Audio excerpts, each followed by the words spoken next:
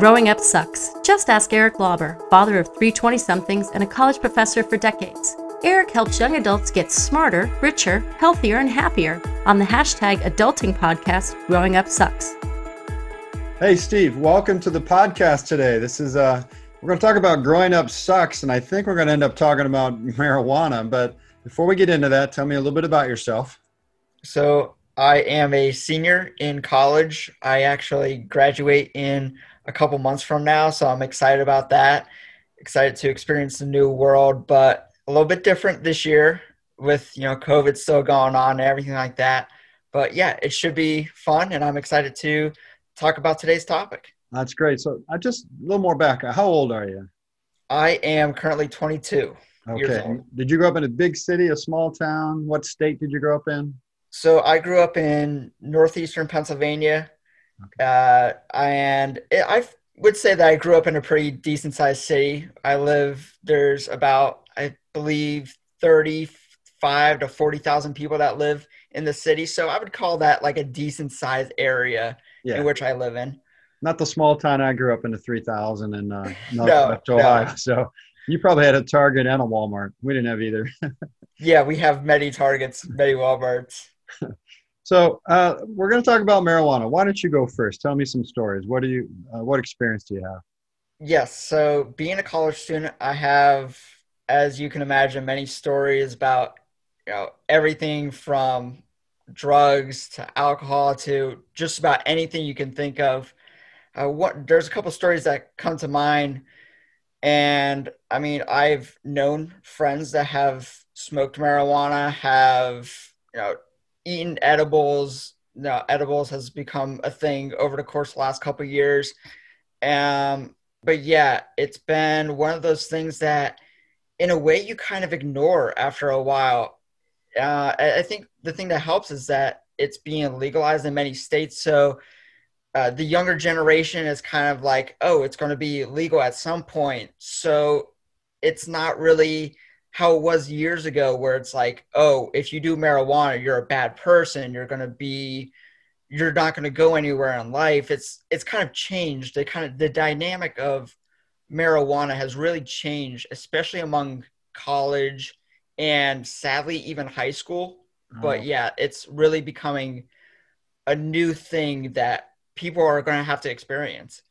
So I'll tell you the old perspective. You don't have to guess at it because I lived it. So I know that the world has probably changed, but from what I hear you saying, you don't sound like you're a strong user then. I'm not. I've never smoked marijuana. I've, of course, been around it, just being in college, like I said, but I've never been in a situation in which I wanted to smoke. It's actually funny. The main reason why I don't want to smoke or anything like that, I've never smoked any cigarettes or anything like that. I'm actually a former runner, so it's one of those things that I kind of grew up learning to not wanting to damage my lungs and everything like that. So yeah, that's kind of like a weird story on why I don't smoke or anything like that. No, I try to run too, so I don't want to, damage my lungs. And I gave up cigarettes many, many, many years ago, thank goodness. Because when I grew up, a lot of people smoked cigarettes. Almost everybody in my family smoked cigarettes. And alcohol was everywhere. But when I grew up, marijuana was really looked down upon. Like if you're a weed user, a pothead, someone who smoked pot, and you didn't have edibles, by the way, then it was very different. Marijuana by now, and I looked up a couple facts just to get ready for this podcast. I learned that marijuana is the most used illegal drug in the U.S. Approximately 22 million people each month who use, according to the CDC, the Center for Disease Control, which that was not the case. I mean, I think that's true in the 60s, but I'm a little younger than that. I grew up in the 70s and 80s, and, it really died down. And like you said, 15 states have now, and Washington, D.C., have now legalized marijuana for recreational use, while about 34 states allow medical marijuana. So that's a huge shift because it was all illegal when I was growing up in the 80s. And I thought I'd throw this in. What's the rest of the world doing? They're also legalizing recreational marijuana. The UN, United Nations, recently took marijuana off of its strongest schedule. Their schedule 1 and 4 flipped from ours. And So they took it down to one of the weakest scheduled drugs. And also the World Health Organization is recommending that marijuana not be considered that dangerous, to take it down a notch. So this is all, progress if you want it to be legalized. Though I confess, Steve, my generation, a lot of us really don't want it to be everywhere. We're not cool with it being as much as alcohol, which is a very damaging drug. We all know a lot of people have problems with it. It causes a lot of damage in car accidents and stuff. But let's talk for a second about decriminalization. I don't know. How do you feel about decriminalizing marijuana? So I think at some point, with the growing number of states and everything, it's just going to be one of those things that it kind of becomes the norm, honestly. You've seen states like, close to where I live, like New Jersey, and I believe even New York is in the process of legalizing it. It's really become one of those things that I don't know, like for the younger generation, we're not really even like thinking about, oh, it's becoming legal, because it's almost like one of those things that as the years go on, you read 22 million people already participate in it. It's one of those things that, I don't know, it just feels as though that's the new norm. We want to talk about the new norm with everything like that. And I think smoking marijuana and, especially the medical marijuana, I think the medical marijuana and the high use over the last several years, and I think the way that it's helped people in the past is really pushing forward the legalization of it. And yes, I think it's a very good thing in many ways, especially for people that love to talk about the economy. Yeah, I've talked with my friends and everything like that, and we've discussed how you can probably tax it as much as you want because people are going to buy it no matter what. Or even when I've visited my family members near Nevada, in Nevada, it's legal. You can buy it off the street. Like, it's perfectly normal to just walk down the street and you're able to just buy it. And it's one of those things that in the beginning, you're thinking that's weird, but over time, and the more you're near it and everything like that, and the more studies that are coming out about it, it seems as though it's more of a positive thing instead of a negative thing as we once thought it was. Well, I'm going to push back just a little on that. I don't know where I stand, actually, because I'm kind of trying to catch up. I realize that things have changed and I've got to try to rethink it, because I was strongly against legalizing marijuana for many years. Mm-hmm. But I don't think all the studies are positive. I think they're showing, for example, that Colorado taxes it very heavily. But what happened now is that the underground marijuana market has just exploded because it's cheaper to go buy it without having it taxed, right? To buy it illegally. And who can tell whether you bought it after you bought it, which way you bought it. So therefore, the underground is just doing fantastic. And I think that's true in several other states. I think the social cost of people who get caught up in the habit of marijuana. Mm-hmm. I know there's young people don't believe it can be addictive, but I think there's some studies that say that a small percentage of people are going to find that they get really hooked on it. So I think that, but back to decriminalization, I agree with you that, we've put way too many people in jail for possessing or selling marijuana. And I'm not for that.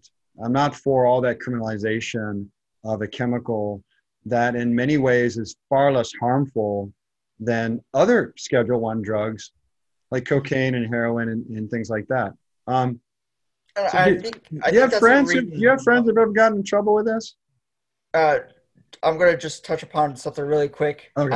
I think that's one of the reasons why many people don't want marijuana to be legal, is because some studies do say that it leads to harder drugs. For instance, stuff like cocaine and even the worst case scenario would be heroin. But yeah, I do have some friends I don't have any friends that have directly gotten in trouble for it, but I know just one story that comes to mind off the top of my head is I wasn't there, but I heard from my friends for this story that they went on a road trip throughout the small town that they were in, and what happened afterwards is that they found out that the driver was smoking before they went into the car. And I think that's probably the most dangerous part about marijuana is that we want to say, oh, no, drinking while driving is bad, but we also have to put in consideration, smoking marijuana while driving is just as bad, if not worse, than drinking. And yeah, I don't know if it's worse. I mean, it could be. I don't know. That's a scientific question, right? Because it has to do with your cognitive ability, reaction time, your decision making. But I've had extended family members who've smoked a lot of marijuana and still do, and they argue with me that they're better drivers. I'm like, that doesn't make any sense. You can't be a better driver when you're on marijuana. You've got to be, in some sense, impaired because you're high, right? You're feeling something. Your mind is already on a chemical. So I disagree with the conclusion that you're better. I think you're worse. How much worse? I don't know. I've heard the same argument, and even the person that was driving at the time during that story even said that he's like, "Oh, well, I drive better when I'm high anyway. So what was the big deal?" And that's not the point. I don't think that's the point that we're trying to push across. It's the case that you're still driving while impaired, like you said. Well, yeah, and I did look up some data, and I think that there's some federal data that shows that people who get in crashes very often are high from marijuana. They have that in their system. And particularly fatal crashes, there's a big trend towards people having THC. That's the molecule in marijuana that gets you high in their system. And we're going to have to keep doing science on this and research, but so far it's leaning towards we're having a lot more impaired driving due to high levels of THC. Well, let's talk about potency for just a second. Like, here's an old story. When people smoked around me, and again, I'm not a smoker of that stuff. When I was young, THC was about 2%, maybe 5 or 10% in the best of the marijuana plants that could be bought by then. And again, everybody smoked. Do you know that today in vape pens, it can have a wax called dab, but you can have THC levels of 80% or higher in the vape pen. That's not comparable to smoking a joint in the 60s, 70s, and 80s. It's like taking 10 of those joints simultaneously in terms of the amount of chemical going into your brain. I don't think people who look around and say old people who smoke marijuana and say, well, look, there's no harm. They've been doing it for a long time. Well, they've probably been doing it a very, very small dose relative to what you get out of a vape pen nowadays. What do you think? Yeah. And it's the same thing like when you learn about in science how people would cross-pollinate plants to get the best outcome or to get a certain color. That's kind of the same thing that they're doing now with these marijuana plants is that they're saying, oh, well, if we combine this plant with this plant, then we get a higher THC level. And that can also be a very dangerous thing to happen. And I think that's one of the things about legalizing it too, is that the government and stuff like that are able to keep a closer eye on what kind of plants are being, crossed between each other and like what the product actually is. Because that's another thing that you have to remember too, is that if you're just buying it off the street, who knows if it's laced or not with another chemical that could become even more damaging to people. I know just in my area, lace heroin became a big, big problem and still is. And that's the same thing with marijuana, is that if you just put one chemical in there, you can make it cheaper, but it can kill you a little bit. It can even kill you if you take it. You talk about fentanyl, right? Fentanyl is in our area. Yes. Yeah, fentanyl, yeah. Yeah, it's killing people with heroin. And I've heard they've laced it in marijuana too, but I'm obviously not a police officer, but I've heard that. So the potency issue, I think the one argument for decriminalizing and moving it off of the Schedule 1, which I think is what it is in the U.S., is to do more research on it. Because I think the research that was only done out of a Mississippi university with plants. It was like one kind of plant that had a very low THC level. I think when people do street studies, they start to discover things like 1 out of 10, 1 out of 6 people who use regularly end up forming a habit I want to say addictive because I think, you know, it's a very laden term. I think having a habit is probably more accurate. And, you know, having a habit where you have to smoke before you sleep, you have to smoke before you eat. You know, if you can't sleep or eat without having marijuana, then you've got a problem, right? Mm-hmm. And I think that we have to be careful because as the potency goes up now, is that just going to be quicker to having that strong habit? Is there going to be more people who have that strong habit? And I think the research has to be done on that. And that's the scariest thing. I know.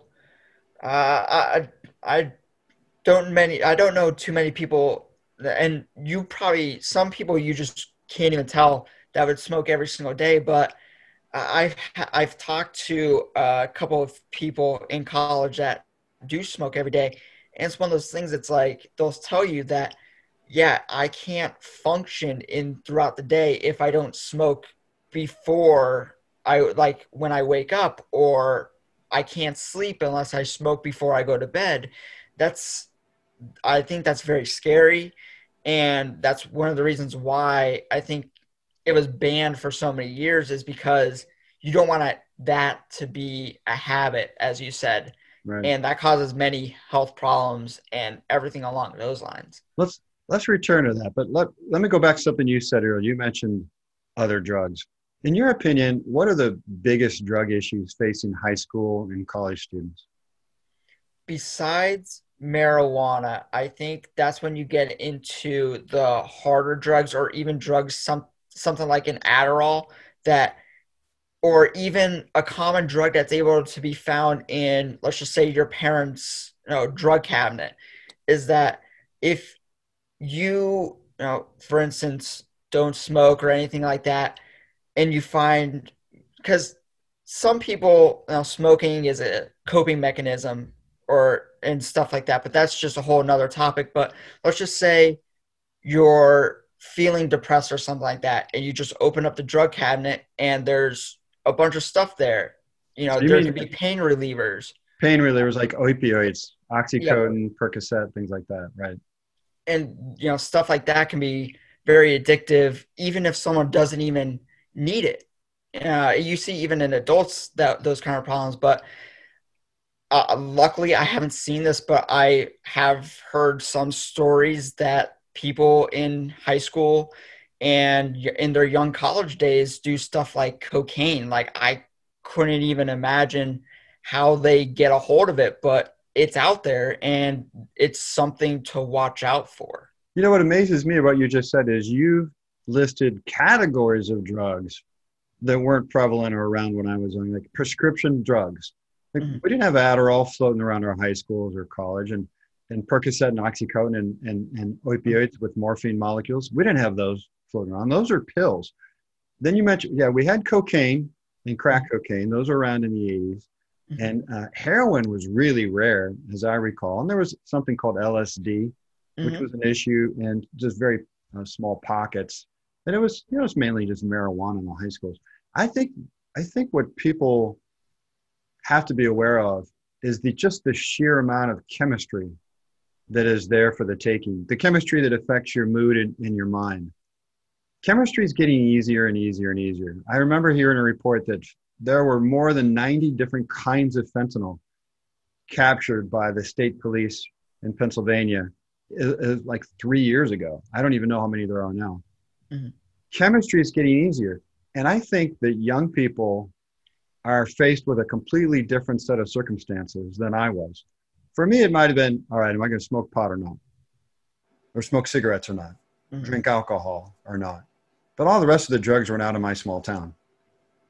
You guys have everything around. Everything. So you have no choices to make. And it's just getting easier. So and I'm saying you, meaning obviously me too. I have to be careful about drugs and alcohol, but we have to make a commitment maybe to just living chemical free in the kinds of chemicals that affect our mind, right? I think that's the choice. Am I going to do any of these things that are going to start to reshape the neurochemistry in my brain? or can I go without any of them?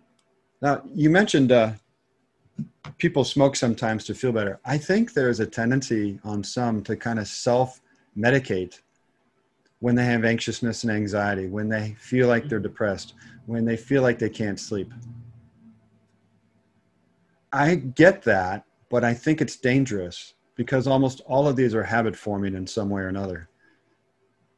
And I would recommend medical doctor. Go ahead. I'm sorry. I think the other thing is that you have stuff like social media that doesn't help. You might say, "Oh, what your problem is," and then people will bombard you with, "Oh, hey, maybe you're depressed, maybe you're stressed out," and we're kind of putting up names to stuff that we don't really know. You might be having just a bad week, and you might just feel sad, but you're just trying to get through. But people will say, "Oh, well, maybe you're stressed out or maybe you're depressed. Here's an idea of what you could take to kind of help relieve that stress or kind of help relieve that pain." And like you said, the best thing to do is just to go see a doctor because they'll help you out with whatever issues you have. Or maybe even I know people don't want to do it, but go see something like a therapist. Therapy is always a very healthy thing to do for anyone, no matter how old, how young you may be. If you have a problem, then I'm sure someone out there is also experiencing the same thing. And if that therapist or that doctor can't help you out, I can guarantee you that they will lead you in the right direction. I really like what you're saying, Stephen. I think that's very, very mature and has a really good perspective on it. I don't think that it's shared by all. I don't even think my own kids would agree with what you just said. But my reply is what you hinted at is that peers are giving advice to other peers about chemistry that's going to solve psychology. I don't remember that ever happening in my generation. No one's going to come up to me that I remember and says, "Well, what you need to take is Xanax or Zoloft, or let me get you some prescription pills and that'll solve your problem." Mm. That seems dangerous. Stuff like that. Even stuff like, "Oh, I know a guy that can give you stuff," because that's another thing. Yeah. I think that's the biggest problem in places like college is that you hear from one person and then they might say, "Oh, I know a person." And then it's kind of a whole big cycle. "Oh, I know a person. Here's this guy's number. Here's this person's number." And it's just a whole big long cycle. It's never ending. It's one of those things that we might want to say, "Oh, this isn't a problem at your college," but I truly believe that it's a problem at every single university, college, whatever it may be in the United States or in even the world. Yeah.